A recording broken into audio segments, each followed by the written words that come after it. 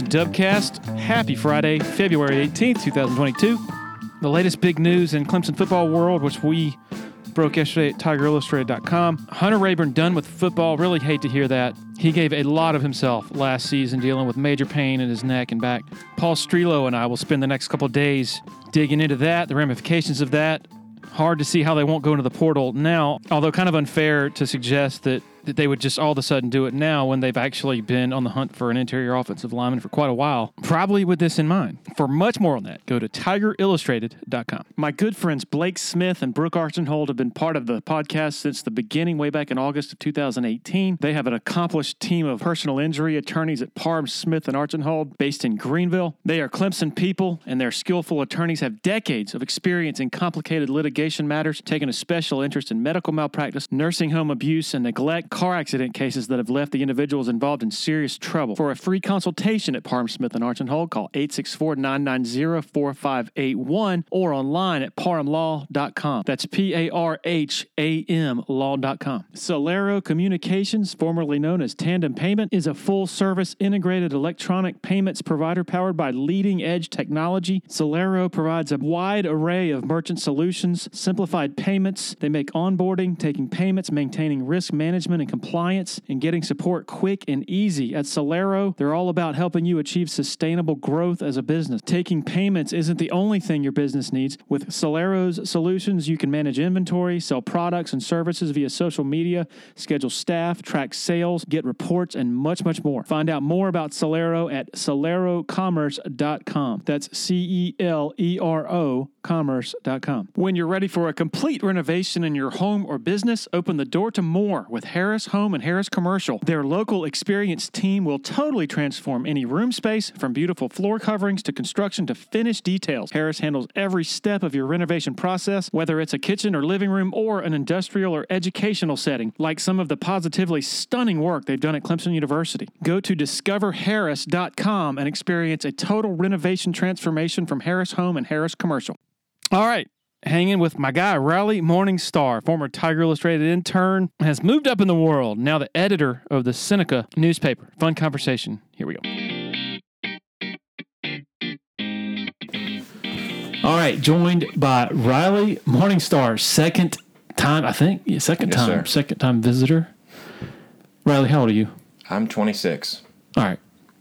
What's your position? I'm the news editor of the Seneca Journal right in Oconee County. All right. It's time to stop calling me sir. I know, we just said that. Those days are over, all right? I can't help it. Say, yeah, dude. Yeah. Yeah, brah. All right. All right. So the last time you came on, I guess it was pre-pandemic. Mm-hmm. We were over there at the Abernathy Hotel, and you were a news writer? Beat reporter. Mm-hmm. News. Yes, straight up news and all kinds of different beats. And I guess it was probably, I feel like it was a little warm outside, so it was 6 or 7 months into it. And pandemic hit, and we had an opening with the news editor job last August-ish. We didn't have an editor for a little while, which was kind of nice because you kind of, we still had to do our jobs, obviously, but you kind of had free roam on stories and stuff, and we did a good job. And then in late January of last year, they came to me and said, hey, would you be interested? And I was like, no way, because it is a lot of responsibility. And then said, I can kind of be my own boss and run the editorial department how I'd see fit, and from people that I'd learned from. And they groomed me, and last May, got married and got that promotion. So that was a big life step, career and personally. So now I'm here. And I was honored to be at your wedding, and I still can't stop thinking about the wedding band, the reception. And this is not an advertisement. What were they called again? I think it was the Block Party Experience out of Atlanta, and I think they set up for 4 hours, and for the 2 hours they played, I didn't pay for the wedding, but it was worth every bit of it because I thought it was a great time. It was wonderful. So you could have blocked them off at 4 hours?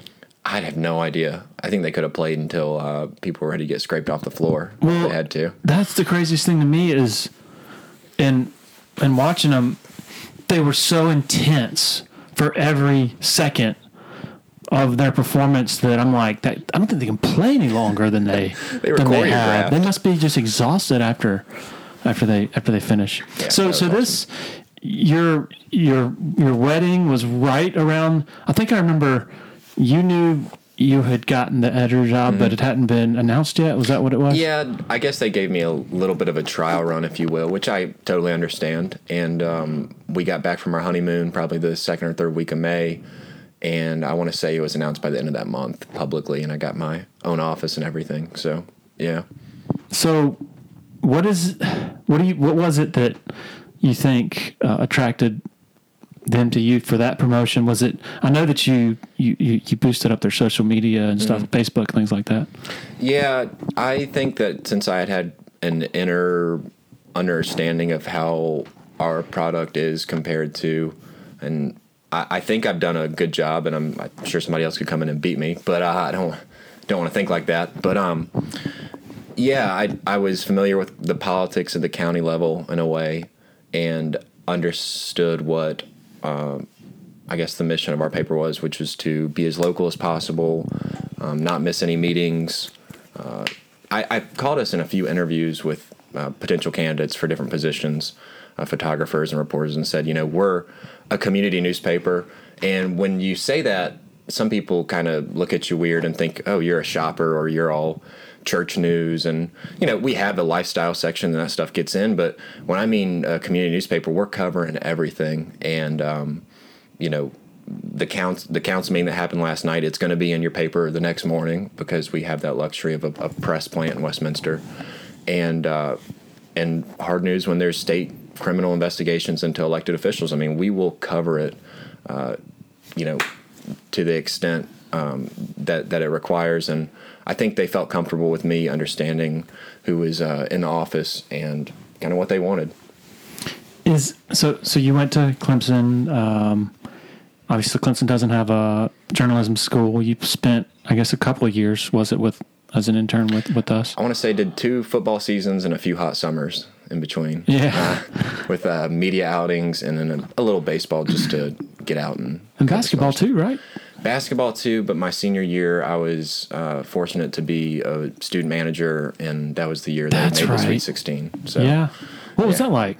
It was a really neat experience to be on the inside, and like when I interned for Tiger Illustrated, it wasn't pretty. I mean, it was a ton of work, and even at the time I wasn't writing stories because I didn't have, to be honest, any confidence at all. So I had the mindset of grinding out a transcription, which now I think services can just do it for you, which, but it's good to have that skill. And also knowing that the game is going to kick off at 7, but I'm not going to leave until probably 1.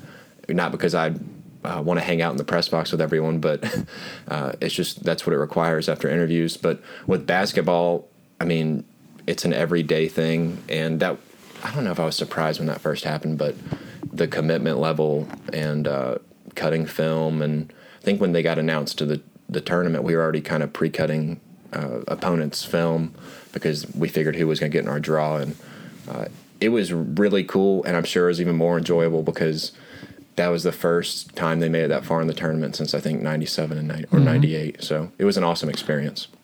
So if you're in a media capacity, you sort of see how the sausage is made. Mm-hmm. But if you're with a team, you really see how the sausage is made. What was that like? What was the biggest sort of revelation to you, just being among the gears of that machine, seeing how it all works from behind the curtain, so to speak? You spend a lot of time together. Yeah. Like a lot of time. So it's better to get along and not do what you're told, but when they need something, when you need a game cut, you go and do that.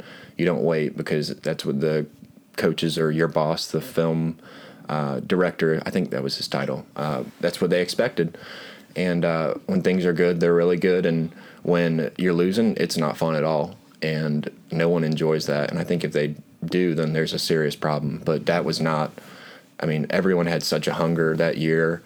And, I mean, you don't want to play the what-if game, but when Dante Grantham tore his ACL, I want to say it was a home game against Notre Dame, maybe. Yeah, And that's right. I was texting a buddy about this the other day. I said, again, what if? But I think they lost to Kansas in the Sweet 16, and they had a crazy comeback in that game. I don't know. I don't even know who Kansas beat, to be honest with you, in the Elite Eight. But that also happened the same day Zion Williamson picked Duke. So it was like a huge gut punch when both those events happened. But no, it was a fantastic experience. When you're doing video cut-ups and stuff, do you get to know the players just from being around them? Yeah, because so during games, I would be up in the nest to kind of where the TV is. So you got the press box on I would say it's north side of the arena, wherever the club is, or the press row. And then the opposite side is where all the TV people are set up. And that's where I would sit, and I would run the camera, or I'd have a fellow manager run the camera, and I'd be cutting each possession in real time. So when they get to halftime, if they want to look at certain things, they can do that. And on a day-to-day basis, you're filming practice, but if they need somebody to, well, I guess every morning that they have a game, there would be a shoot-around. So you'd be at the arena rebounding, trying not to get hit by a ball that's planking off a rim, which happened a lot. And, so that was a part of it. I didn't really have many laundry duties, but laundry was a big deal, flipping laundry, making sure guys got their gear ready, and then recruiting, which I'm kind of happy I wasn't really involved with, because that was an all-day thing, and I don't want to say use it as an out, but I had football I had to do because I had that commitment with you all. But it's every day, and it just goes. It does not stop. Recruiting, like had you been involved, what would that consist of? Yeah, so I want to say the season that I was there, that was the big one where they were recruiting Zion, and they were also, I want to say, recruiting Josiah James, who I think he ended up going to Tennessee, which was also pretty painful. But they would corral us, I guess, Thursday or Friday and give us essentially an itinerary. You're picking up this player and their family at, I guess, it's the Martin Inn, and I guess it's still like that. I had no idea. You got them on a golf cart. You're going to take them to practice. This is how you get them to the game. This is how if they want to leave early, this is how you get them back. So obviously the coaches were handling the whole. I think as a manager, they're like, just don't screw it up, which is, what you should be trying to do anyways. But yeah. So as you're like, how did you get that job?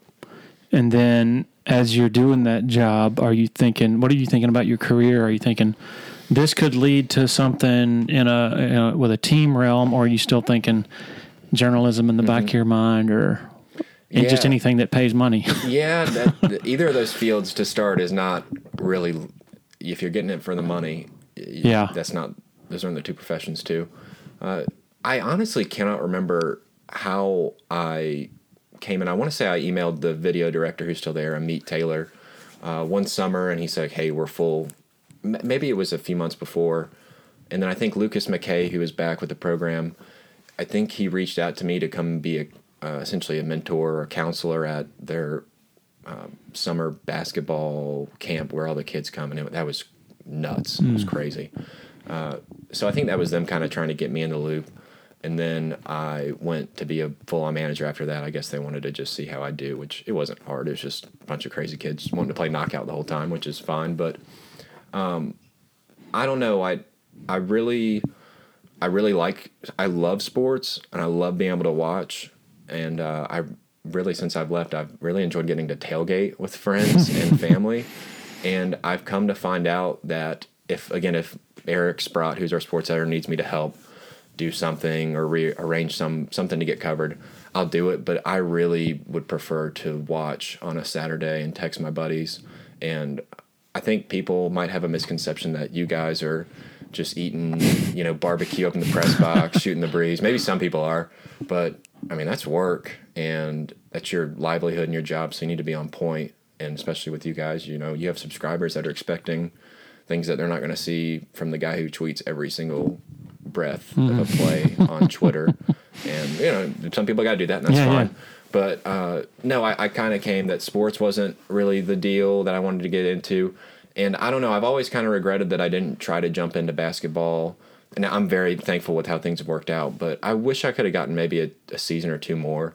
just so I could have had 2 or 3 years experience. But that's a whole nother grind. I mean, I feel like if you're a manager who's never played and you don't have a dad who's a coach somewhere or a grandfather who's this booster, you're going to be a GA somewhere, which is, it's part of the grind, and you don't want to skip steps, but that's a whole nother few years, and then figuring out how you're going to live. And but no, I'm glad that I got into the news side of it for sure. So had you gotten that couple more years of experience with the basketball program, what would have been the ideal for you, like as far as well, they're like director of ops or something? Yeah, because I'm not playing, that's for sure. I wouldn't be a coach, and again, not everyone that had to play to be a coach, obviously, but yeah, more like the logistics probably, but that's a whole nother realm that you've got to, I think once you get it down, it probably goes smoothly. But Lucas was having to organize, we're going to get 40 whatever meals from Texas Roadhouse. We need this picked up then. This is going to be paid for this way. We need this flight booked. So, another year or two, I think people can overrate connections sometimes. But that is in that field a huge thing, is connections and who you know. And it's just another year or two of the assistant coaches getting to know your face and be familiar, because it can be a revolving door. Like, when you start as a manager, there can be maybe 10 or 11 of you guys, and there will be 3 or 4 that just fold, because they're either not interested or it's not what they thought it was going to be. We would call them fanagers. And it's kind of a mean way, but they were fans, and then they were like, "Oh, this isn't kind of what I wanted to do." So they had this glamorous sort of view of, "Oh, I get to be with my heroes," and you see some of the same stuff in sports writing with interns. People are just like, I'm very qualified for this job because I'm the biggest Clemson fan ever. It's like, well, that's great, but that's the red flag. You need more than that, probably, if you're gonna sort of make something out of it. But what's the biggest mistake you can make as a manager? Not having something done when it's supposed to be done, because you don't want to be that guy who gets the finger pointed at them, and it's all about accountability.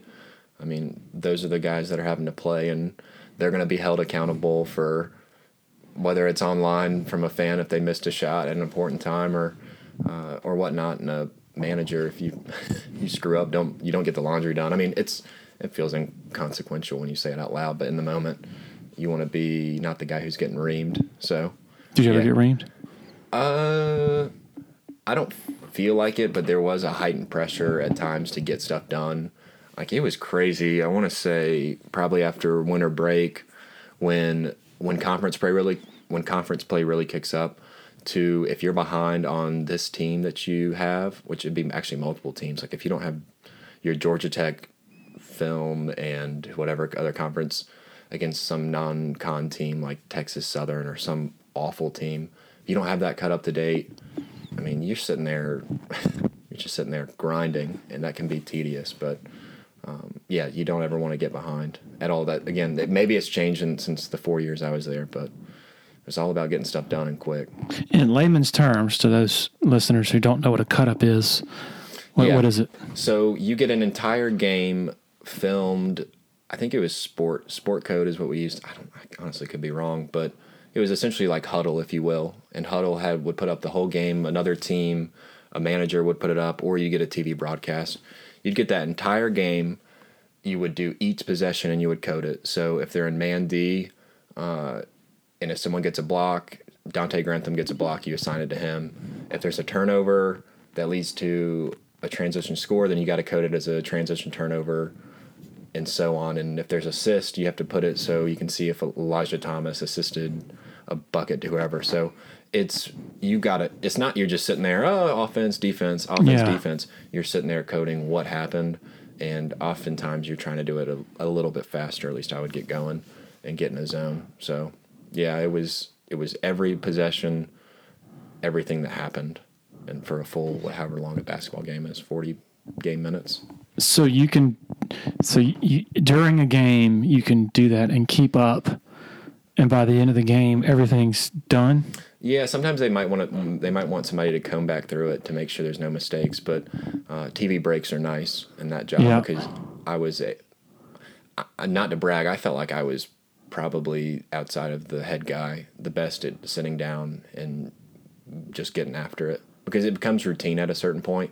At first, like I really hated doing practices because one, you don't know how long they're going to go. Again, I know that there's NCAA regulations, so they were obviously abiding by that. But, but I mean, it's Sorry, like, okay, didn't keep a straight face with we're doing this drill, we're doing that drill, and it just can get the practice would get tedious. But the games, you get locked in a way. That year was an amazing crowd. I mean, when you win, people show up. I think that's fair to say about Clemson basketball. I mean, I actually have in my office every manager they gave, I guess every senior, they gave a framed, a tiger frame, and it was the halftime shot of the UNC game. I guess somebody made a shot before the buzzer, and it was electric. So it was really cool. Did you go out to San Diego, I guess, for the first and second rounds? I was... technically, I didn't even have seniority, and I probably should have stayed around, but I was on spring break in Punta Cana. So we were, it's terrible to say. I think we watched I guess at that point they had already beaten Auburn and whoever their first opponent was. So that was the first game out in San Diego. I think we were actually on our flight back from somewhere in Florida to Atlanta, and I think I went in right before the game ended. So I was kind of following it way behind. So no, I was not a part of that.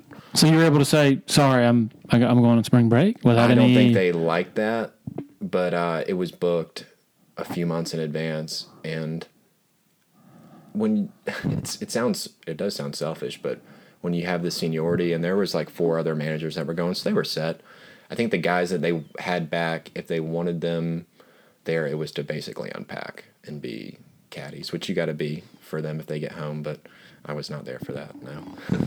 So post-graduation, how long, refresh my memory, how long between then and when you got the job as a reporter at the Seneca paper? So I had lined up, I try to remember this now and think about how much better life is, but it should have been a really happy time, graduating and all that, but when you don't have a job lined up, it gives you a lot of anxiety, and I should not have been freaking out as much as I did, but I got a connection to intern at WYFF as essentially like a sports reporter, and thank the Lord I never got on TV because I was horrible at reading a teleprompter, and they make that job, I think certain people make that job look really easy, and during the summer for Greenville, there's not a lot going on except for Greenville Drive games, so it wasn't like I was getting a ton of experience, but thankfully someone made some connections for me, and it was paid, so it was something to do. And then I was at the beach in I want to say July, and I think you texted me as well, but Eric Sprott, who I'd done some stringer work for at Your Encouragement that spring, hey, you should really apply for this news job. And the other deal was about to end, and another company that was sales at a big company out of Greenville that was sales, and I would probably have been miserable. And that's nothing against people that do that for a living, but so I was kind of getting that point, like, okay, it's time to get a job. And I obviously wanted to, but either to chase what I went to school in a sense for, or jump into sales. So August I started as a reporter, and I was sending stuff to you saying, hey, what do you think? And a lot of mentors helped me out in making that decision. So what year was this? Guys, fall of 18. 18. So now I feel, it'll be 4 years since I've graduated. Man, I'm so old. So when you first get to Clemson, when did you first start thinking, journalism, sports writing? Yeah, so I got into the bridge program because I was a terrible standardized test taker, and I did actually 1 year at High Point when they had the program there, and did Tri-County. And then I got into Clemson the next year, so I don't know, whatever that was, my sophomore year, and I had a really good friend who somehow got me connected with a sport comm professor, Dr. John Spenda, and I think it was the weekend they were actually playing Notre Dame at home, and I didn't end up doing anything, but ESPN was in town, and I think it was this whole big deal where I think they were hiring students to do simple production work. I don't know how that involved me, but I was really interested, and I saw they had a sports communication program, which is it's interesting. It's not journalism by any stretch. It's different for sure, but I had some really nice teachers and made a lot of friends. But I said, okay, I want to apply, and it's a closed major because I think there are certain reasons for that. They want to limit how many people get in. I don't know if I want to say why, but I got into that and just kind of took off running, got to meet some really cool people, took a broadcasting class, which I was also terrible at, but had a really nice teacher. So it was a great experience. One of the guys I met through that program, he was the groomsman of my wedding, and it was a lot of fun. It wasn't certainly the hardest work definitely engineers and those kind of fields. It was nothing like that. You'd have busy work, but it was a good way to get to where I am now, that's for sure. So it's weird, and tell me if you agree with this. Like, people ask me, how do you get into journalism? You need to go to journalism school, and part of what I tell them is journalism school can be important, but in the first 2 weeks, working at a newspaper, you're going to learn more than you ever did. It's not like you can. It's not like It's not like you can put in a book. Like, here's how you become a news writer or news editor at a community newspaper. You agree with that? You got to be ready to grind, which I learned from my time at TI and doing basketball. And even if you're introverted, if you can have a conversation with someone, that goes a long way. And I think in terms of source building, honestly, I didn't really build a source for a year, probably, or two. Because when you were at the writing? Yeah, because it's intimidating, and you see the big boy papers. Sources say this, sources say that, and I'm like, I'd rather get somebody's name to it. I see when sources are certainly important for investigations and stuff like that, but that was intimidating. And then realizing, I can't just call this person once a month to say, what are you going to say in this meeting? You've got to keep a consistent relationship. Not be weird, but hey, how's your family doing? Got any plans for Christmas? Oh, I'm going skiing. But that was intimidating, and I now have that. You're in a good spot when people call you to tell you stuff. That's I think nirvana of reporting, because hey, here's a solid tip from someone you trust. Let me go ahead and start digging. That's huge. And then when I first started, so I had done sports, and not even really sports writing, but then news. I had gotten a story, and I'll never forget, it was about a big paint truck spilling in somewhere in Westminster. I'm like, I am terrible at this. And my news editor, Norm Canada, who's still there, he was super helpful in saying, all right, relax. This is going to take you a week or two, and then you'll be fine. And I think he was 100% right. Like, I can go back and look at my writing from that first year and see, I would have ripped that up and not written any of that like a robot. Now, I know it's got to be at a fourth grade level, but being much more clear and concise in your writing. But, yeah, I think if you've got a willingness to work, and now I'm in a position, where I have kind of the job of hiring people to fill spots on our staff, which is, we've got a very stable staff, which is great. But I think somebody applied and they're like, I don't have a college degree. I'm like, I don't care.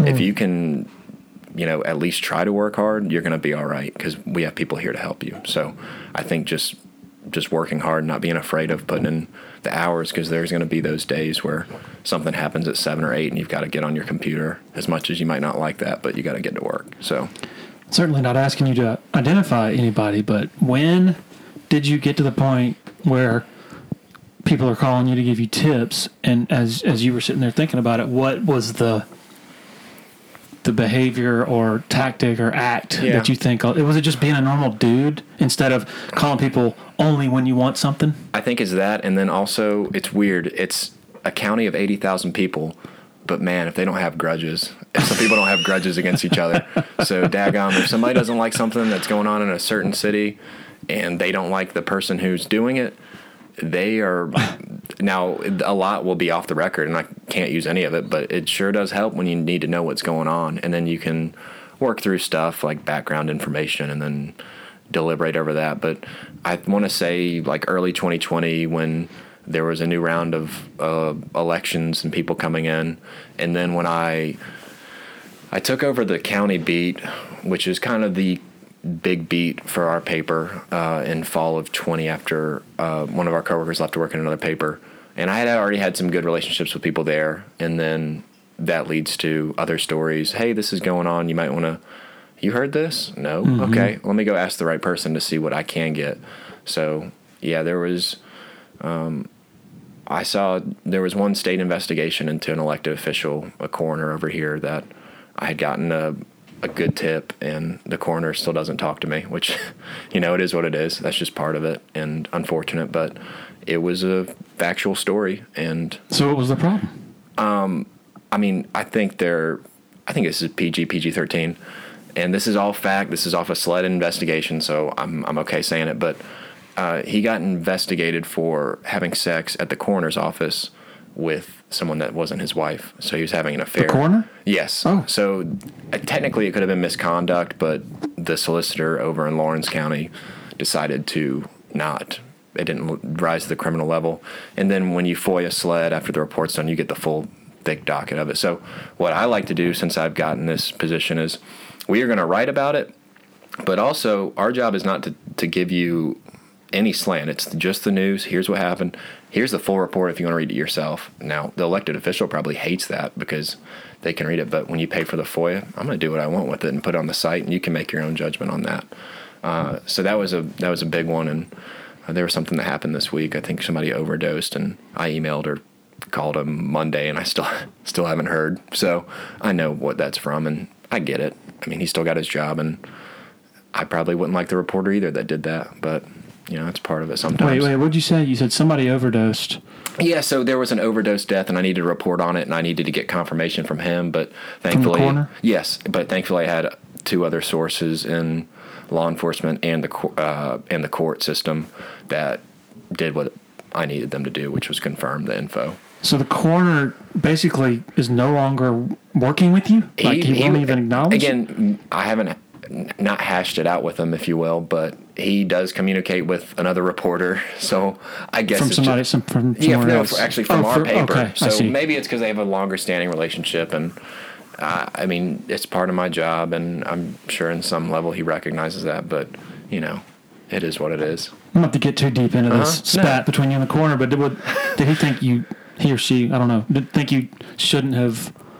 That it was private or something like that? We took it, and this is social media and social. I would like to think that if I didn't have this job, I'd try to at least be off of two of the three, which would be probably Twitter and Facebook, maybe. But we got reamed on Facebook, and shouldn't be because if you're getting ripped over something you did wrong, then yeah, you need to address it. But if you're just doing your job, people, here goes the Inquirer. It's like, buddy, this is an elected official you voted for, and they chose to be in an office that is getting taxpayer money, and everyone should be held accountable. Like, again, if I go out and I get a DUI, yeah, that should be on the front page because I'm the news editor and I should get fired over it because you have to have that. And the Journal would do that to me, and I get it because that's accountability, and you need faces in the community you can trust. But when that happens, I've got a job to do. I'm going to be delicate about it. I'm not going to say what was specifically happening because that's a whole nother level in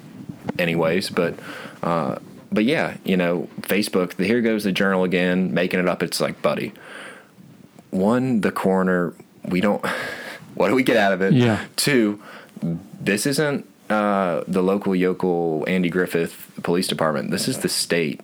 They're coming to look at him. Now, you can choose to ignore it, but, get lost if you're going to be doing that. But that's a whole other. Social media is just terrible. So you have this sort of bulldog mentality. Not saying that dominates you or anything, but you're not afraid to pursue the news. I mean, I think another instance was last summer when one of Clemson's football players, Fred Davis, was involved in that accident going, I forgot how fast, on 123. It was like 117-ish. Yeah, and seriously injured a lady driving a mail truck, and you and I were pursuing the same thing, but you were taking the lead on it, so to speak, by doing a bunch of the FOI stuff, and I think we shared some similar misgivings about how the police chief of Clemson was handling it, just sort of being real, reluctant to give us anything. Do you get any pushback from that, from people not necessarily within your building, but even just people in the public who say you should be more of a supporter of our community, more of a fanboy, so to speak. But, I mean, it seems like in a lot of cases, community newspapers, the editor's more of just a go with the flow, don't rock the boat. I'm just curious if that. If your approach is more a function of just who you are as a journalist, or if that is also just sort of part of the directive that you've gotten from above you. Yeah, it's weird. People like confirmation bias a lot. They want the good stuff, and it is never my job or my staff's job to be the story. Now, again, if we get sued over something, then yeah, we need to write that and put that on the front. But what I've tried to tell every elected official or someone who might have had a bad relationship with either, and I don't think it was reporter's fault before me or with my higher ups, because it's a town of 80,000 people know each other, and that's just, part of it. And I just say, all I'm asking is you give me a fair shake. And I've gone up to at least 3 or 4 people and done this. And if you have a problem with something that I have written in a news article, you call me and we will talk about it. And if I made an error, I have no problem issuing a correction. I don't want to, but that's the right thing to do. People have such, I think now, a hard time, at least in our area, understanding when something's on the opinion page that it is not the reporter. It's quote unquote the opinion of the paper. Mm-hmm. It's like an editorial board at the Wall Street Journal. They might not like it, but I mean, that's the way it works. And you don't have to. I've had people come up and say, I hate what the paper said about this. And I said, well, where was it? It was in the opinion section. I said, well, that's an opinion. Mm-hmm. And well, I don't like it. And I said, and that's your opinion, which is fine. If you don't like it, then you can write in and say that. And I don't know what that is, but I don't know. People, like you said, they kind of want you on their team, if you will, I guess, in a way. That did happen with the football thing, because you have to find the balance that, hey, this is a guy that is a football player on a top 10 football program. This did happen. It was serious. The woman legitimately almost died, and I need to do an update on that, on where she is today. But I mean, she was really messed up.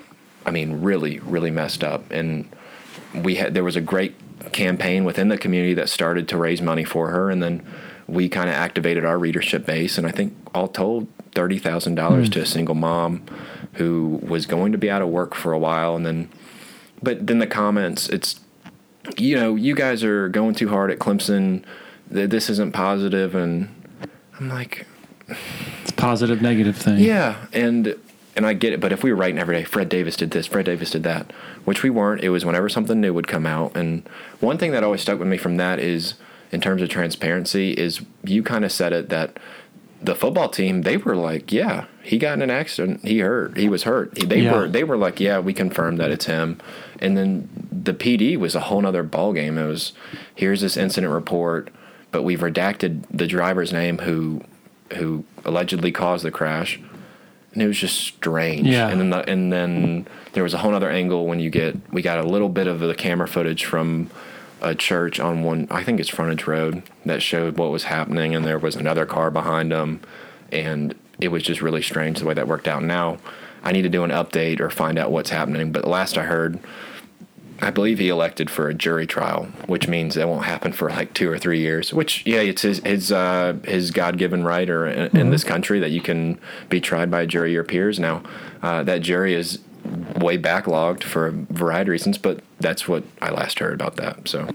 So Tiger Illustrated is a subscription-based site, so there's some stuff, a small percentage of stuff that is free that everybody can read, but otherwise you got to pay $10 a month for it.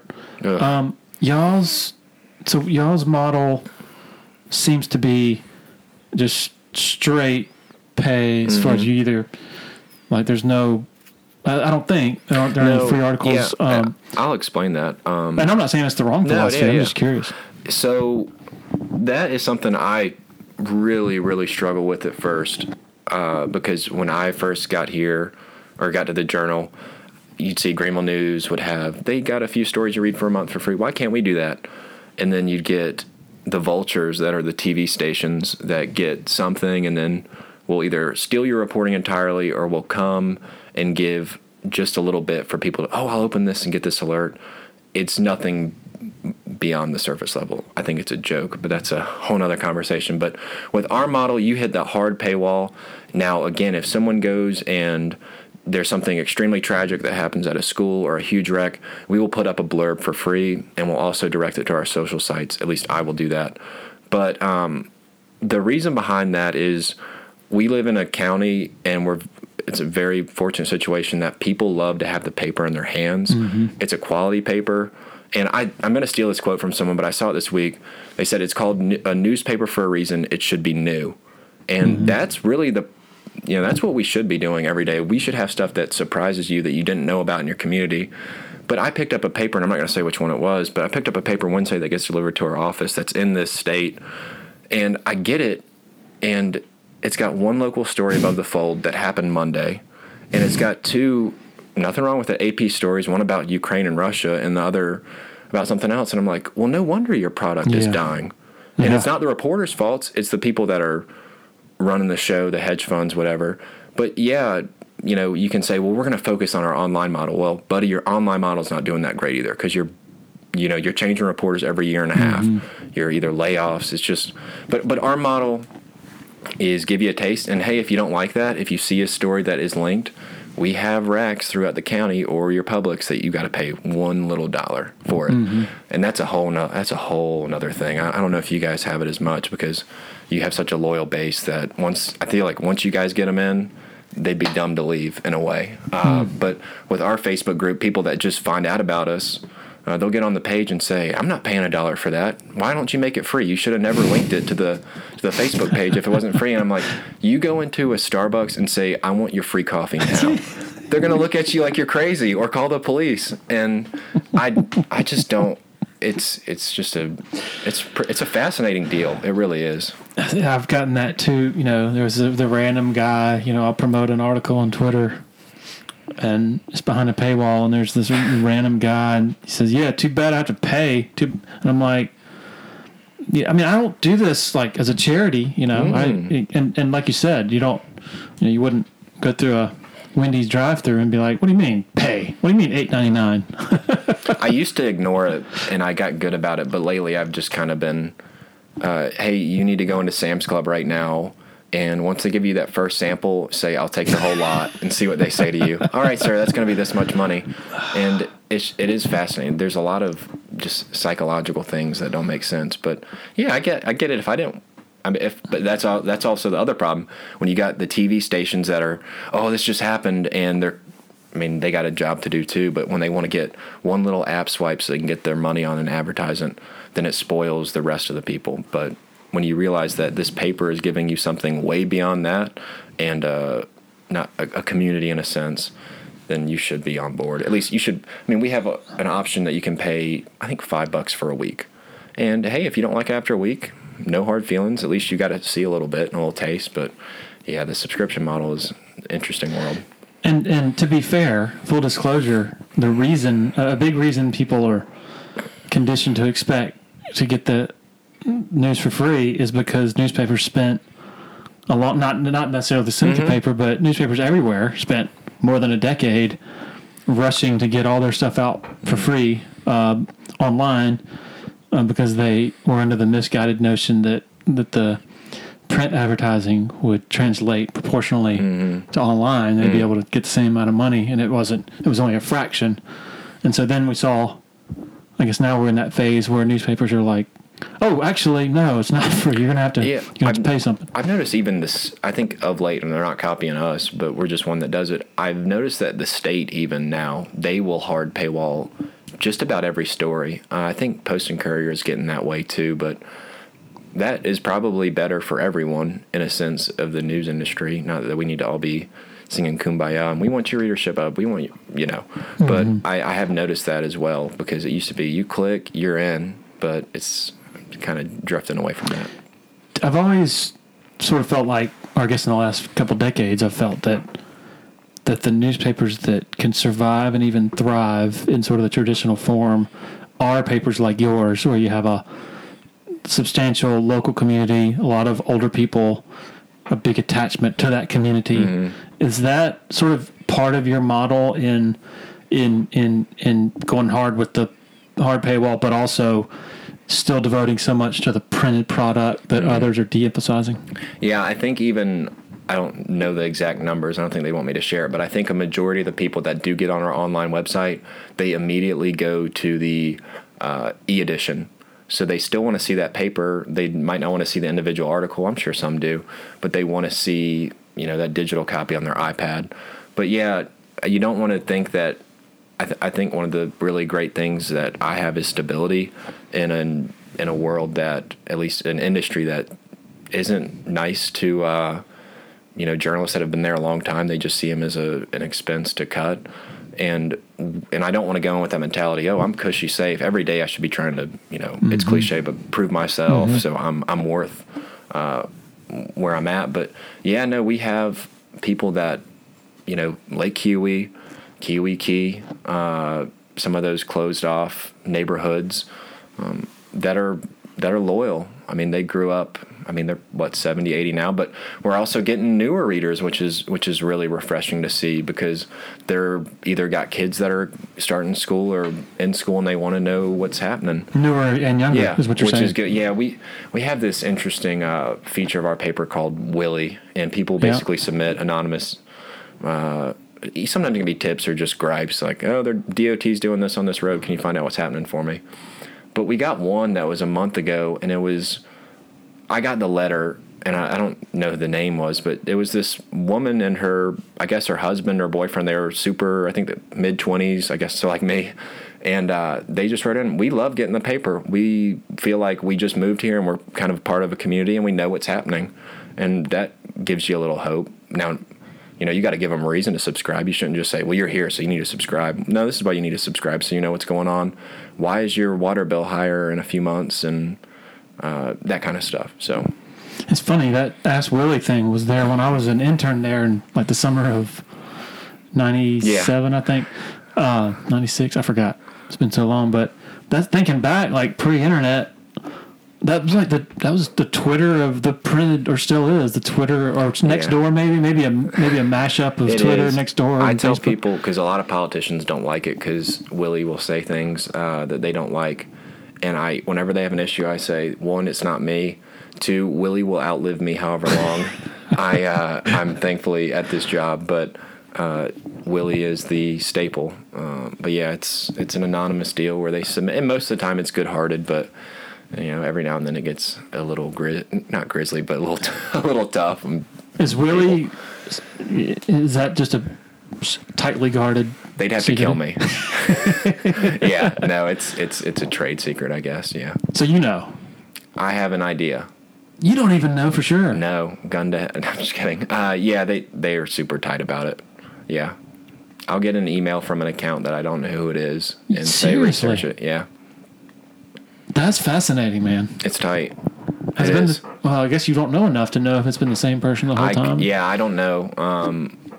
News editors before me have told me, hey, it's just part of the deal. Because when I was a reporter, I didn't really have to do anything. I would sometimes get the editor who would then email me something asking a question. I'm like, why the heck do I have to answer this question? Oh, it's for Willie. Okay, great. Let me go ahead and find out why this pay increase happened for this employee. But yeah, it'll outlive me, and I tell every politician that. So I'm just like, sorry if you don't like it. What is your average? What is your work schedule weekly, and what is your normal day from waking up to when you go to bed? Yeah, so I had a meeting Tuesday night, a county council meeting, but I also had a department head meeting at 8:30, so that was probably like a 12-hour day. Why are you at a county council meeting? I covered it. Covered it. So I am still writing a lot for being the news editor, which I'm cool with. I don't want to be an editor that just sits there and reads and gives out assignments. I'm really heavily involved in writing the county stuff. Even like the county politics stuff has really taken off in terms of the Republican Party in Oconee has gotten interesting. Courts, which I really, really enjoy getting to do. It's just not often that it happens in Oconee. And I'll also I'll research staff editorials if I need to. So stuff that goes on the opinion page, because that's part of my job. I need to know what's happening on everybody's beat. So a regular day when I don't have a meeting, I really try to get in there 8:39ish. I'll go out. I don't really go out as many assignments as I used to. I really try to give features to other reporters. We got 2 younger women that are doing really, really well. One of them's out of journalism school from UNC, and she's done great. Another one. So they're really good at some of the feature-y stories, and they've got a talent for it. So sometimes I'll just nudge it their way. But usually I'd like to have everyone filing as much as they can by 4-ish, so I can try to get home at 5:36. And then I think it was Tuesday night. There was a bad wreck in front of the Ace Hardware. I'm sure somebody listening to this will know if they live in Clemson. It was near the Walgreens, that intersection, I guess, and a truck flipped over, and so I got a text. I needed to look into it, so I had another reporter kind of check it out. But stuff can happen at night, and I don't always love that, but it's part of the expectation, and sometimes it'll drive me crazy after having a long day. But it does require a lot of time, but there is a lot of flexibility in it too. So I can come and do something like this because I have as of right now, a quieter day. So it's not a conventional schedule at all. Like I'm sure yours isn't, during season and whatnot. So if there's a bad wreck at 11 o'clock at night, you're going to get a call? Pages are usually done by then. So what I mean by that is we have our own press plant in Westminster, which is really, really a part of what makes us unique. I think we print about 40 or 50 other papers in North Carolina, Georgia. I think we even print like a Korean paper or Hispanic paper out of Greenville, which is pretty cool. So we have the first priority. So what that means is, I don't want to say these jokers, but these other outlets that are covering a Clemson game at 3:30 and tell their readers on Sunday, go online to see what happened. Which again, no wonder this is failing, y'all. Exactly. I mean, again, this is why this is big part of the reason we can. So when Clemson beat Alabama in 18-19, I think we held until 2 or 3 in the morning, so we could get all copy in. They would see a fresh cover, game coverage, a reaction from downtown Clemson, and the regular news day. So when a Friday night high school football game happens, we have 4 teams that we cover. There are at least one staff writer there and then stringers. And we are going to cover it, until the game's done. So in stats, everything. So, you said on 11 o'clock on tonight, no, pages will be done. But if it's fatal, and I said newspaper should be news. So I'm kind of, splitting the baby there. But if it does happen, I try to make it a priority that the moment one of us wakes up, we're in the office and we write it and might put it online for readers that want to get it, or just put a tease on the social media site. So, yeah, it's usually everything's canned up by then, but it depends. So everything's canned up by what time, usually? I got pages last night, I want to say at 9:15, and that's an early night. We had one of the reporters out Tuesday that had a meeting in Walhalla that probably went until 9, and then I was getting into bed about 10:30 and got an email from my night editor with all the pages done, and he said, I'm still waiting on her story. So they weren't even done yet then. And then what the paginator and the night editor do is they send those pages, PDFs, to the press plant, to which they lay out on. It's a really cool process. I mean, I don't know, they should really try to show people what it's like, I guess, kids that are in school, because I think they'd find it fascinating. You got to be safe, and because they're big machines and presses going, but they also, sports is a different deal. They'll hold for Monday Night Football games, and that can go a while. Now they're pulling AP for it, but that AP, Associated Press content, has to be there. So we can wait, and that's a big benefit. So last night, Daniel varsity basketball boys played at Lower Richland. I guess it was 8 o'clock, maybe earlier. Did y'all have somebody? I saw Eric tweeting about it, and I should be reading it cover to cover. Yeah, we should have. If we didn't, then we had somebody there stringing for us. Gotcha. Yeah, no, I mean, Eric and Michael Crouchley, who has done more Clemson stuff, they really take pride in, their other papers that, and again, I'm not saying this as it's the fault of the reporters, but they are confined in ways that we are not. Like, Eric is going to go make that trip to, I think Michael went to, I could be butchering it. Is it Dreher? Dreher, yeah, Columbia. He went down Saturday afternoon, and again, we don't print on Sunday or Monday, but he went down to go cover West Oak win their 6th state title in wrestling. So we'll send him I mean, we'll expense it and get them to go because that's what makes us different. You mentioned you have a young reporter from North Carolina journalism school. I'm just curious, like, it seems like what is inspiring kids now to continue to pursue? Not that it's a terrible profession, but it seems like there's the emphasis now among young people is, oh man, want to be an influencer or PR or stuff like that. You just hard-boiled journalism grads just seems passe to a large degree. It's funny because when we first interviewed her, I guess in July, she was super introverted, and Norm said you can be an introverted extrovert, I think is what he said, and that's how his wife is. But it's cool to watch her come out of her shell, and she's already in the place where people are calling her to tell her stuff so she can stories. I think that she liked telling stories of people. That is an interesting point, and this isn't me being, I guess it could sound me being bitter, but I work a few miles from Clemson, and I have never gotten a call once from any of my teachers or the comm department. I mean, there's been turnover about telling them what it's like to be a journalist, and that comes across, and it does. Sure, who wouldn't be kind of feel a little slighted by that? But and this isn't anything against anyone else that does this, but they have the ESPN production assistants that they'll beg to get on a Zoom, and that's a cool job, but not everyone is going to do that. And I don't know. Sometimes it feels like a missed opportunity, but yeah, I don't know. That PR thing is a big deal now. I don't really know what they're telling them to try and go do once they graduate now, because it is so different. The influencers, the marketing agencies, and then people that don't like it can get into sales, which is fine. But yeah, that's an interesting point right there. How many people are you in charge of that are older than you? Everyone. Yeah.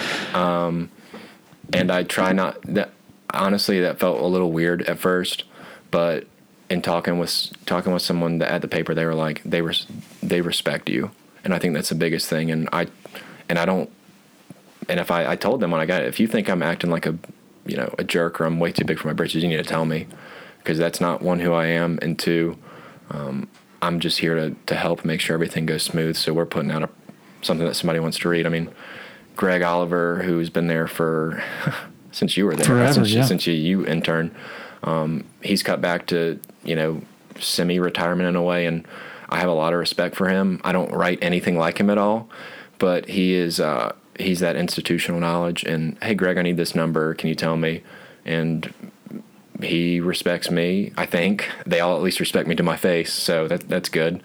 And but yeah, I mean, I think the two newer hires, they're a year or two older than me, but we all get along. But I would say that there's probably 9 or 10 people that I'm quote unquote responsible for. But Eric and Michael, they're really their own thing. If I need to promote something that they're doing, then we'll talk or work out vacation time. But I guess about 7 or 8 people. What are the hardest decisions that you have to make, and how often do those come about? So one that of lately I get is when those hard stories do happen, what to include. Of late, I'm sure people see it on YFF4 or a news app that there was a teacher in Pickens County who got arrested for having sex with a minor. And we reported that. I'll probably go to her court case in a few weeks, I guess it is, in March, to see what's happening there, because those really captivate people for whatever reason. I filed a Freedom of Information Act request and got the incident report from it, and there was just a lot of stuff in there, and probably stuff that would hurt her family, and the way it went down, and just haven't reported it. Now it'll probably come out in court, and then other people will be there. But there is stuff that comes up like that, and like this week, and I kind of took another beating online for it on our Facebook page, which I shouldn't look at, but I do. There was a girl who 2 years ago allegedly child abuse homicide case where her 16-month-old kid died, and her boyfriend, they got charged. Her boyfriend took a plea deal a year or two ago, got 7 years for child neglect. And then Saturday, so this is what I was talking about, my sources were calling me. Monday I get a call, hey, she died. I said, what do you mean? She overdosed.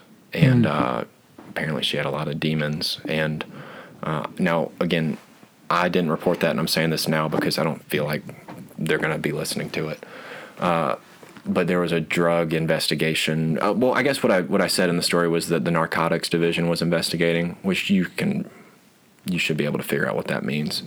And people were like, I can't believe you wrote about this. And I was thinking there, if the charges got dismissed or she was found not guilty, would have never touched it. But she had 2 charges that she was going to get tried for this year.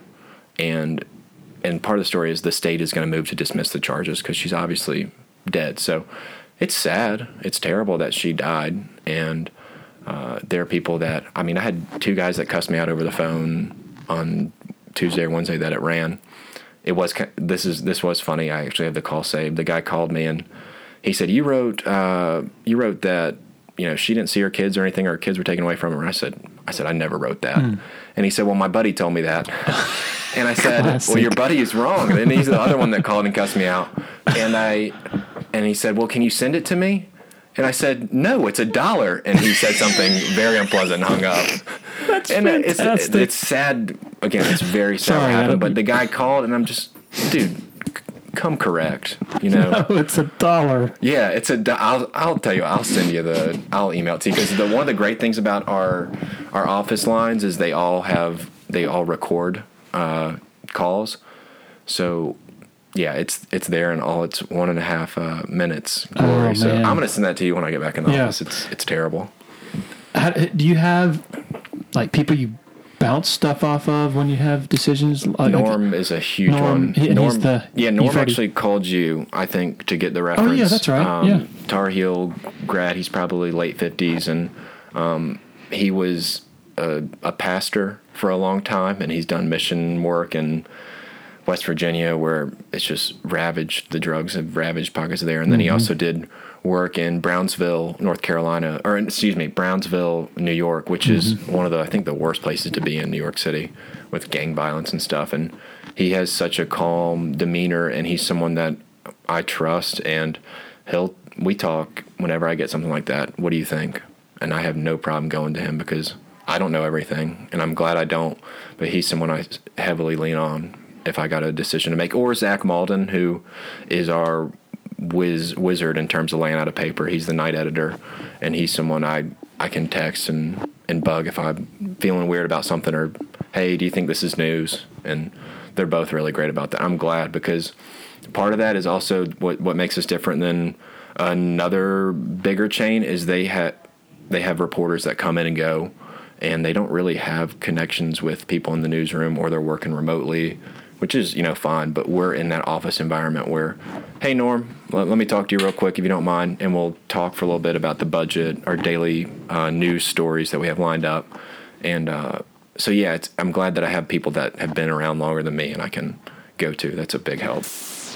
Want to share a quick word about Founders Federal Credit Union. If you've been to a sporting event in Clemson, you've probably heard about Founders already. They are the official credit union partner of the Clemson Tigers. In addition to that, all Clemson faculty, staff, and students are eligible for membership, as well as IPTAY members. Matt Gross is a proud Clemson alum and the vice president for the Clemson market for Founders Federal Credit Union. Matt's office is located beside the Walmart Neighborhood Market on Old Greenville Highway in Clemson. For more information, go to foundersfcu.com. If you're in the Eastern Midlands and PD area and you're in any way interested in buying and selling a home, commercial property, land, need to consider reaching out to Uptown Realty. They're based out of Sumter and run by a friend of mine, Patrick Enzer, big Clemson guy, used to cover the Tigers in a newspaper capacity, longtime supporter of Tiger Illustrated, longtime listener to the Dubcast. The home buying process should be an enjoyable experience, so let Patrick and his staff do all the heavy lifting. All you got to do is pick up the phone and call 803-774-0435 or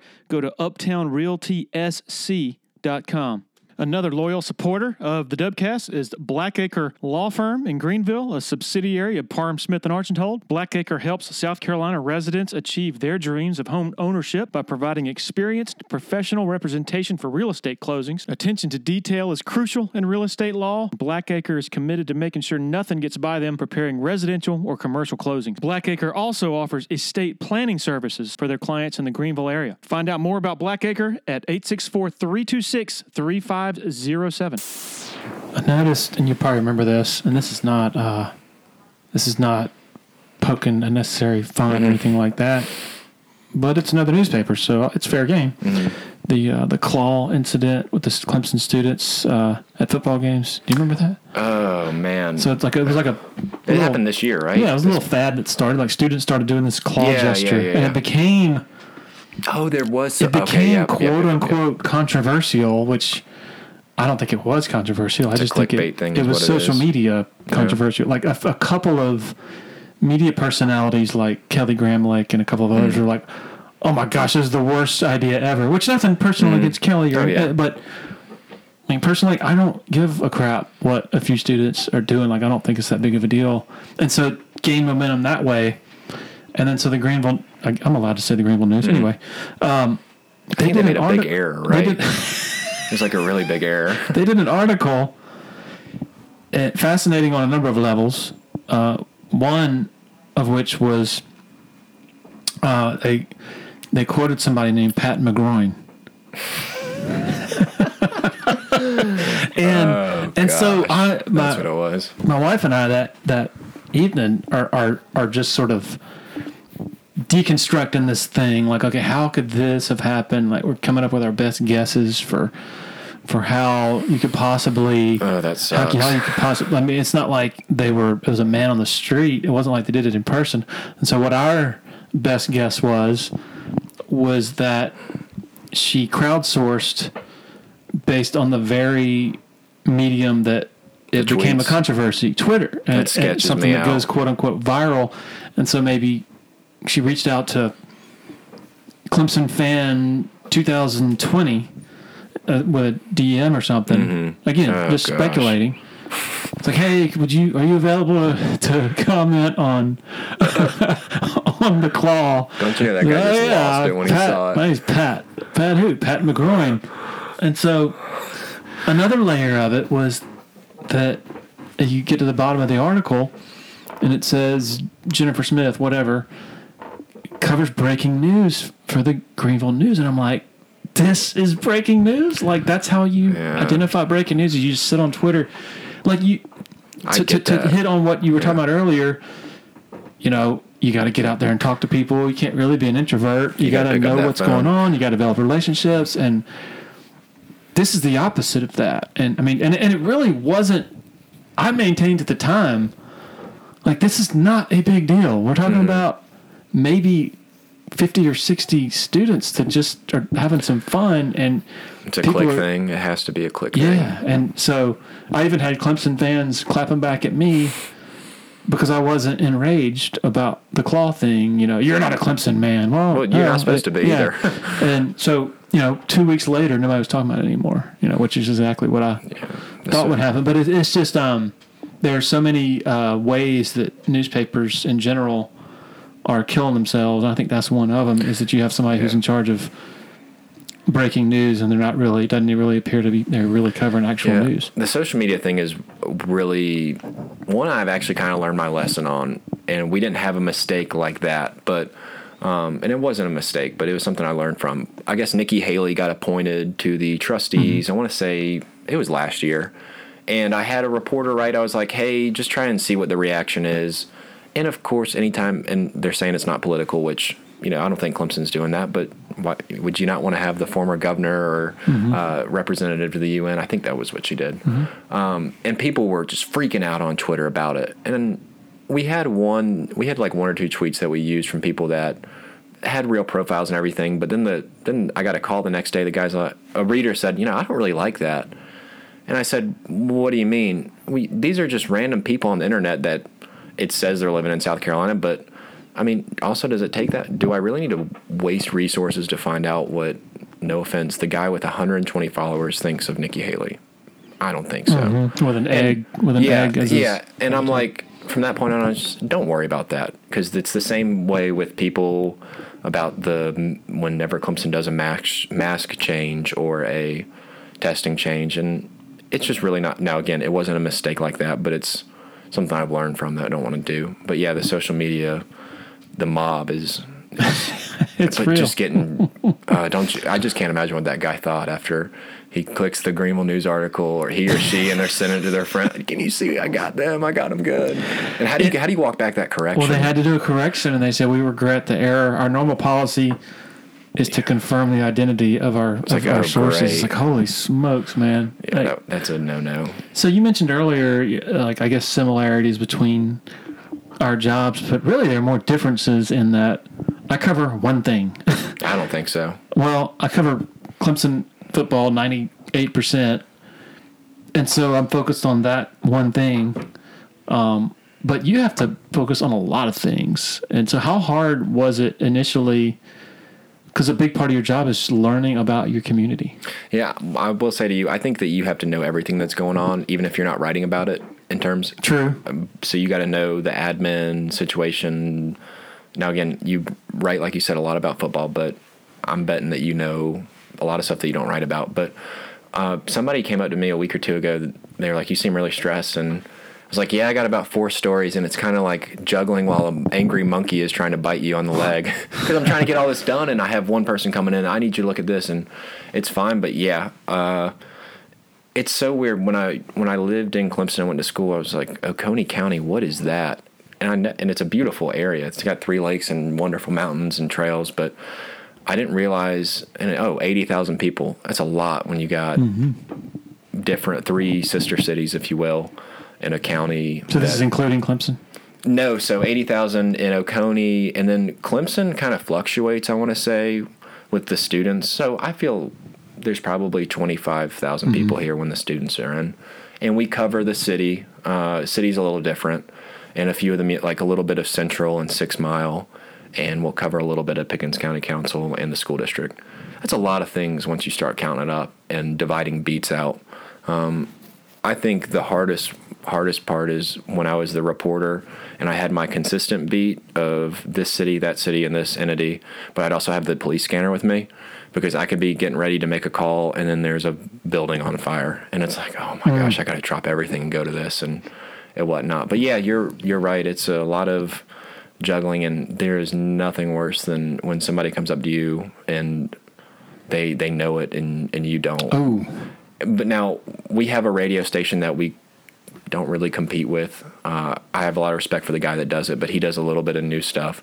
And then Fox Carolina sometimes comes out when there's maybe a murder or a councilman calls them to come see a contentious meeting, which is interesting in a way. And YFF will come and do their thing. But yeah, I hate not being in the loop on stuff.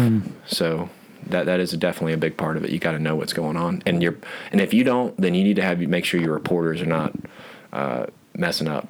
So whenever there's an editorial or something, I'll make sure the facts are in terms of everything that's not the opinion. So if the rate increases however many millions of dollars, let's make sure that number's right, and you can say whatever you want about that. But yeah, I definitely want, if I don't know, then I'm reading their stories and I have an idea what's going on. So yeah. Is that the hardest thing to sort of impress upon a new, fresh college grad who maybe is like, I want to be a writer, and you have to sort of say, well, writing's important, but the bigger part is knowing what's going on, and that's not something that you learn in journalism school. Right? Don't wait for it to come to you. That's for sure. I mean, that's probably anything in life. You got to get after it. So picking up that phone, and then I think one of my first few days, Norm actually took me out and introduced me to a few people that I've covered it rarely, but when I see them in the community, I can talk to them and have a conversation, and sometimes that conversation leads to, oh, did you hear about that? But yeah, if you have the idea that you're just going to sit at your desk the whole time, you're probably going to hate it and not be that great at it. So yeah, it's important to pick up the phone. I told you in a text, I guess yesterday, the day before, I have this fantasy of, if I win the lottery, I'm just going to be the Daniel football and basketball beat writer, and that's it. Maybe after I retire, maybe I'll do that for fun. And in part, that's because I think, like, covering big-time college athletics, for all the cool parts of it, there's still a wall there, whereas with a high school team, it feels, or even like a small college team, it feels like you can get back to, like, getting to know everybody you're covering, and there's no paranoia or whatever. You know the kids because you can walk up after a basketball game and say, "Hey, coach, am I good to talk with?" And the coach is not going to care. I mean, we do have one guy, Brew Nimmons, who does a lot of the Daniel stuff, and his father, Rocky Nimmons, owns the Pickens County Courier. So he's really good. He's been plugged into Daniel like a long time. So he has relationships with Frew. I don't know the coach Frew, who's the Daniel football. I don't know who the Daniel basketball coach is, but it's a whole other deal. Like access at Clemson is great. The media says that, but you're right. It's a whole other deal when you can go up to, and it's much smaller stakes, but people pack those arenas, and we sent somebody down. I don't know where they played in Columbia. No, recently. Last night? No, for the football championship. Benedict? I think that was it. But college. People travel for it, and they care, and they love that, and that's really neat. So we talked about this on the last podcast, but that was a few years ago. So people probably don't remember. But I just want to know the run-in that you had with that, but we can laugh about it now. Yeah. It's been 6 years, I guess, 5.5 years. How much did that long-term sort of, did that play a role in shaping your sort of, you as a journalist now, as a professional, like, or at all, or is it just a bad memory? I guess it's kind of both. So that was the first time anyone ever yelled at me in terms of a job. I mean, I don't want to say that. In journalism, someone's yelled at me. And when you get yelled at by the guy who's making whatever many millions and you've got, winning football games and everybody loves him, which is awesome, but it doesn't really affect me as much when I hear somebody else get upset with me and something that they're factually incorrect on. I'll just be like, oh, okay. But the way he ripped me, it wasn't fun. I mean, I hated it in the moment, and I was like, I was just so upset. And I talked to you on the phone right after it happened, and I still don't think it was right what he did. But I'm a peon. I mean, he wouldn't know me if he saw me in a crowd, which is cool, and it doesn't matter. But it was at a time, I guess they were stressed out and they had lost to Pitt, and I went on I'll just go ahead and rehash it. I went on a Wednesday night. I guess it was one of those Wednesday practices, which I had done before, but I think post-practice media gathering. And thankfully it's much smaller. And actually the guy who was there working for another outlet, I had never talked to him before. We actually it was weird, like a macho eyeball thing. Like we wouldn't talk to each other in class. But then another intern. Yeah, and he was in my wedding, and I got him hooked on TI. He's on it every day. We talk all the time, and I think what happened before was Dabo had said something to me in another media deal. Somebody was in a jersey, yellow jersey. Let's go back. All right.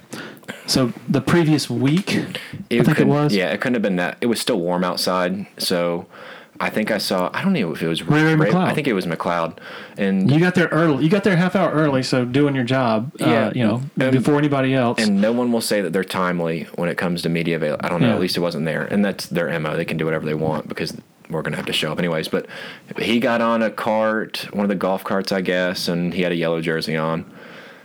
And this was pre-Daboland facility where now it's true. A guy gets carted off into the training room with an injury. You never see the light. But back then, they get carted from the practice fields all the way over to Death Valley where their operations they got to come out of the gate. And so not just you, but anybody could have seen McLeod getting carted off. And I said something, and also I'm not important in the sense that, I mean, Dabo knows you guys because you're around, but I'm an intern, and he doesn't know who I am, and that's another problem because there's so many interns that come in and out. But I just said, hey, Ray McLeod was in yellow. Can you say what happened?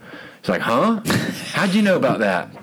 You watching practice? And I was like, no, he just came out, and he didn't like it at all. And I think maybe something else happened too. I did make a really stupid mistake.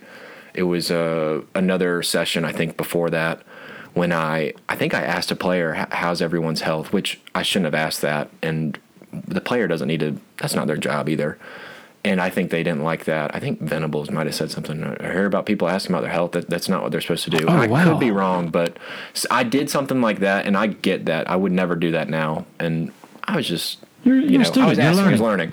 learning. But they lose to Pittsburgh, super tight game. You've done a lot of reporting, oh my gosh, is it going to fall apart? And, they lose one more time and they're not getting in. But I go up and I believe you text me, or I texted you. It was like, do you want me to ask anything? At the behest of me, you asked the question that provoked and I still have the audio from it. I don't think I sounded like an a-hole. Maybe they thought I did or whatnot, but I was like, when do you feel comfortable with, running him again? Deshaun. Yeah, and that's when he was hurt or something. And Dabo, I think the first sentence he said was, did you even watch the game? And you can hear the audio, and I'm like, yeah. And he's like, do you know anything about football? And I'm like, oh, man. Uh-oh. I'm like, I'm about to get drilled, aren't I? And then he goes on. He said, we're throwing the ball for this much. And they're right. They slung the ball around that game. And if, he is running and know what you're talking about before you ask it. And I was like, whew. And then another person stepped in and got him off, which is great. But then I'm walking out of the facility and somebody says to me, another media person, they're like, man, you're all right. It's okay. He does that every now and then, but you didn't do anything wrong. I'm like, well, it doesn't feel like it. Yeah. I feel like I just got, pimp slapped. And then we're walking out of the gates, and he's like, oh, there's Dabo now. I'm like, came back for seconds, just like he does with the players on the sideline. He's in his truck, and I'm walking to my crappy little car, and I was like, this is not really what I want to do right now. And he's like, hey, I should have recorded this, but he's like, hey, what kind of question was that? And I'm just like, my boss said I could ask something like, he told me, who's your boss? It's like, Larry Williams. It's like, you tell Larry to ask that himself or something.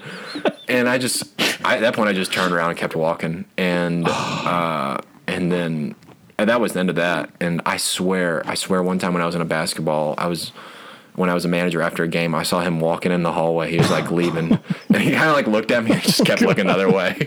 So I think he's like, hey, I think I kind of remember that guy. I don't know what happened, but did I ream that guy one time? Yeah, that was really tough. And we're laughing now only because of the passage of 5 or 6 years since then. I think we went and got lunch at some wonderful, unique Mexican Mexican restaurant in Central, and that helped. But man, I was shaking. So some important things here, so we don't come off as, that's just Dabo being a jerk and he shouldn't do that.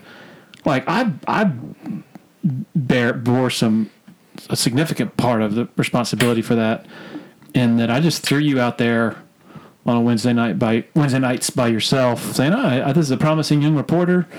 You're like, damn it, it's not anymore. He's shown an interest in asking questions, which very few, first-time intern types have enough guts to actually ask questions in press conferences. So I'm like, I'm going to elevate it to another level. The right way to handle that is to go with you and even introduce you to Dabo. Hey, this is Riley. He's going to be asking questions. So at least there's, some introduction.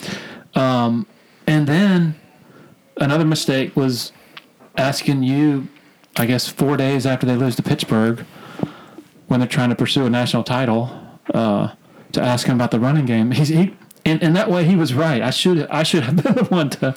And he might have been asked about it before, and I wasn't at every. I don't think I made it to the Tuesdays when he would sit down. I think Sullivan did that, so I wasn't like sitting there watching every clip except for when I was working. But no, it sucked in the moment, but it's nothing bad at all. But I learned from it for sure. One of the things I have learned, probably since then, because there have been other dust-ups, that's just going to happen, because our interests sometimes conflict, whether it's with an injury or Trevor Lawrence having a shoulder injury and having an MRI, whatever. Dabo flipped out about that one time. I've learned that there can be mutual respect and you can have a good relationship, and it's nothing really personal. You're going to have some disagreements, and he might handle disagreements in a different way for sure than others do. But he's a football coach, right? He's competitive. Like, he's a football coach. It's a competitive business. That's generally how football coaches are wound very tightly. And so, anyway, I think some people, when some people do take it personally and just go nuclear on a coach who maybe loses his mind. And I've developed a more lenient sort of big picture view of, hey, he's just sort of standing his ground. Just like, somebody like me could rip, a coach for a play call. Mm-hmm. Well, that they probably don't receive that very well, but we're still doing our jobs just like they're doing their jobs to stick up for their program or whatever. But that was, I will never forget that one. How often do you listen to that recording? Every now and then. Abby, my wife, has to work. She works at St. Francis downtown in the hospital, and every now and then she has to pull like a 7-day shift, and she gets 2 days off after that. So one Sunday, I was like 2 or 3 months ago, I was going to pick up lunch for her at a Greek restaurant to just drop it off so she'd have something to eat. And I get stopped in there, and I knew somebody that worked with my mom, and they worked together, I think, United Way. And her husband is standing right there, and I think it's his father, and they're like, oh, Dabo got a hold of you, right? And I'm like, man, it happens every now and then. And if people ask me for it, I send it to them, but it's not something I'm going to put on YouTube because I still think it's a tad embarrassing. But yeah, I've got it on my Mac somewhere and the recording, and it was just brutal. But yeah, no, that happened, I swear, maybe a month or two ago. It's just That's random. Great. Yeah. It's funny, we were talking off the air about how since then, Dabo has gone from this sort of cuddly darling, this new face on the scene who's going to challenge the Death Star, to now, man, it's like he can't say anything without getting just reamed. And he says stuff that other coaches say to very little reaction, but when he says it, it's, oh, give me a freaking break, Dabo. Just the cynicism is, and not that he's perfect, not that he always says the right things. He has said some things he probably shouldn't have said, but just the cynicism toward him is kind of jarring. Yeah, he's got a bigger platform for sure, but I feel like no matter what is tweeted about him, there will be someone, and you shouldn't look at the replies, but people do when there's a high ratio, if you will. And it's like, oh, he didn't really say anything that different from Kiffin, if you will. And then one that you had was really interesting. I feel like was it David Teal you had on with UVA not too long ago? Yep. And he said something about Bronco Mendenhall. Might have said even hates the portal. Yeah. And he kind of went in, and it's like, okay, he's got a different platform, but I didn't see anybody freaking out over it. I think there's an inclination to, and maybe this past year was especially to kick them while they're down to kind of get your shots in, but even fans from other teams, one thing I don't get, and I don't want to get too football-y because it's not my field at all, but I think Shane Beamer seems like a very likable coach, and it's not bad that I think he has some of the traits that I think Dabo has, for sure. And it's weird to see, oh, we love him, we love welcome home, we love this and this about Shane, and it's like, this is kind of what you're ripping about Dabo. Yeah, it's just for a decade. But that's just, I guess, fandom in a way. Oh yeah. But yeah, the media figures that are supposed to be unbiased, it's really weird. It's like, oh, there's a one guy from USA Today that everyone will know. Dan Walken. There he goes again. It's like, no, Dan, you didn't read the transcript into don't pretend that when you see the one sentence you got your mind. It's just a joke.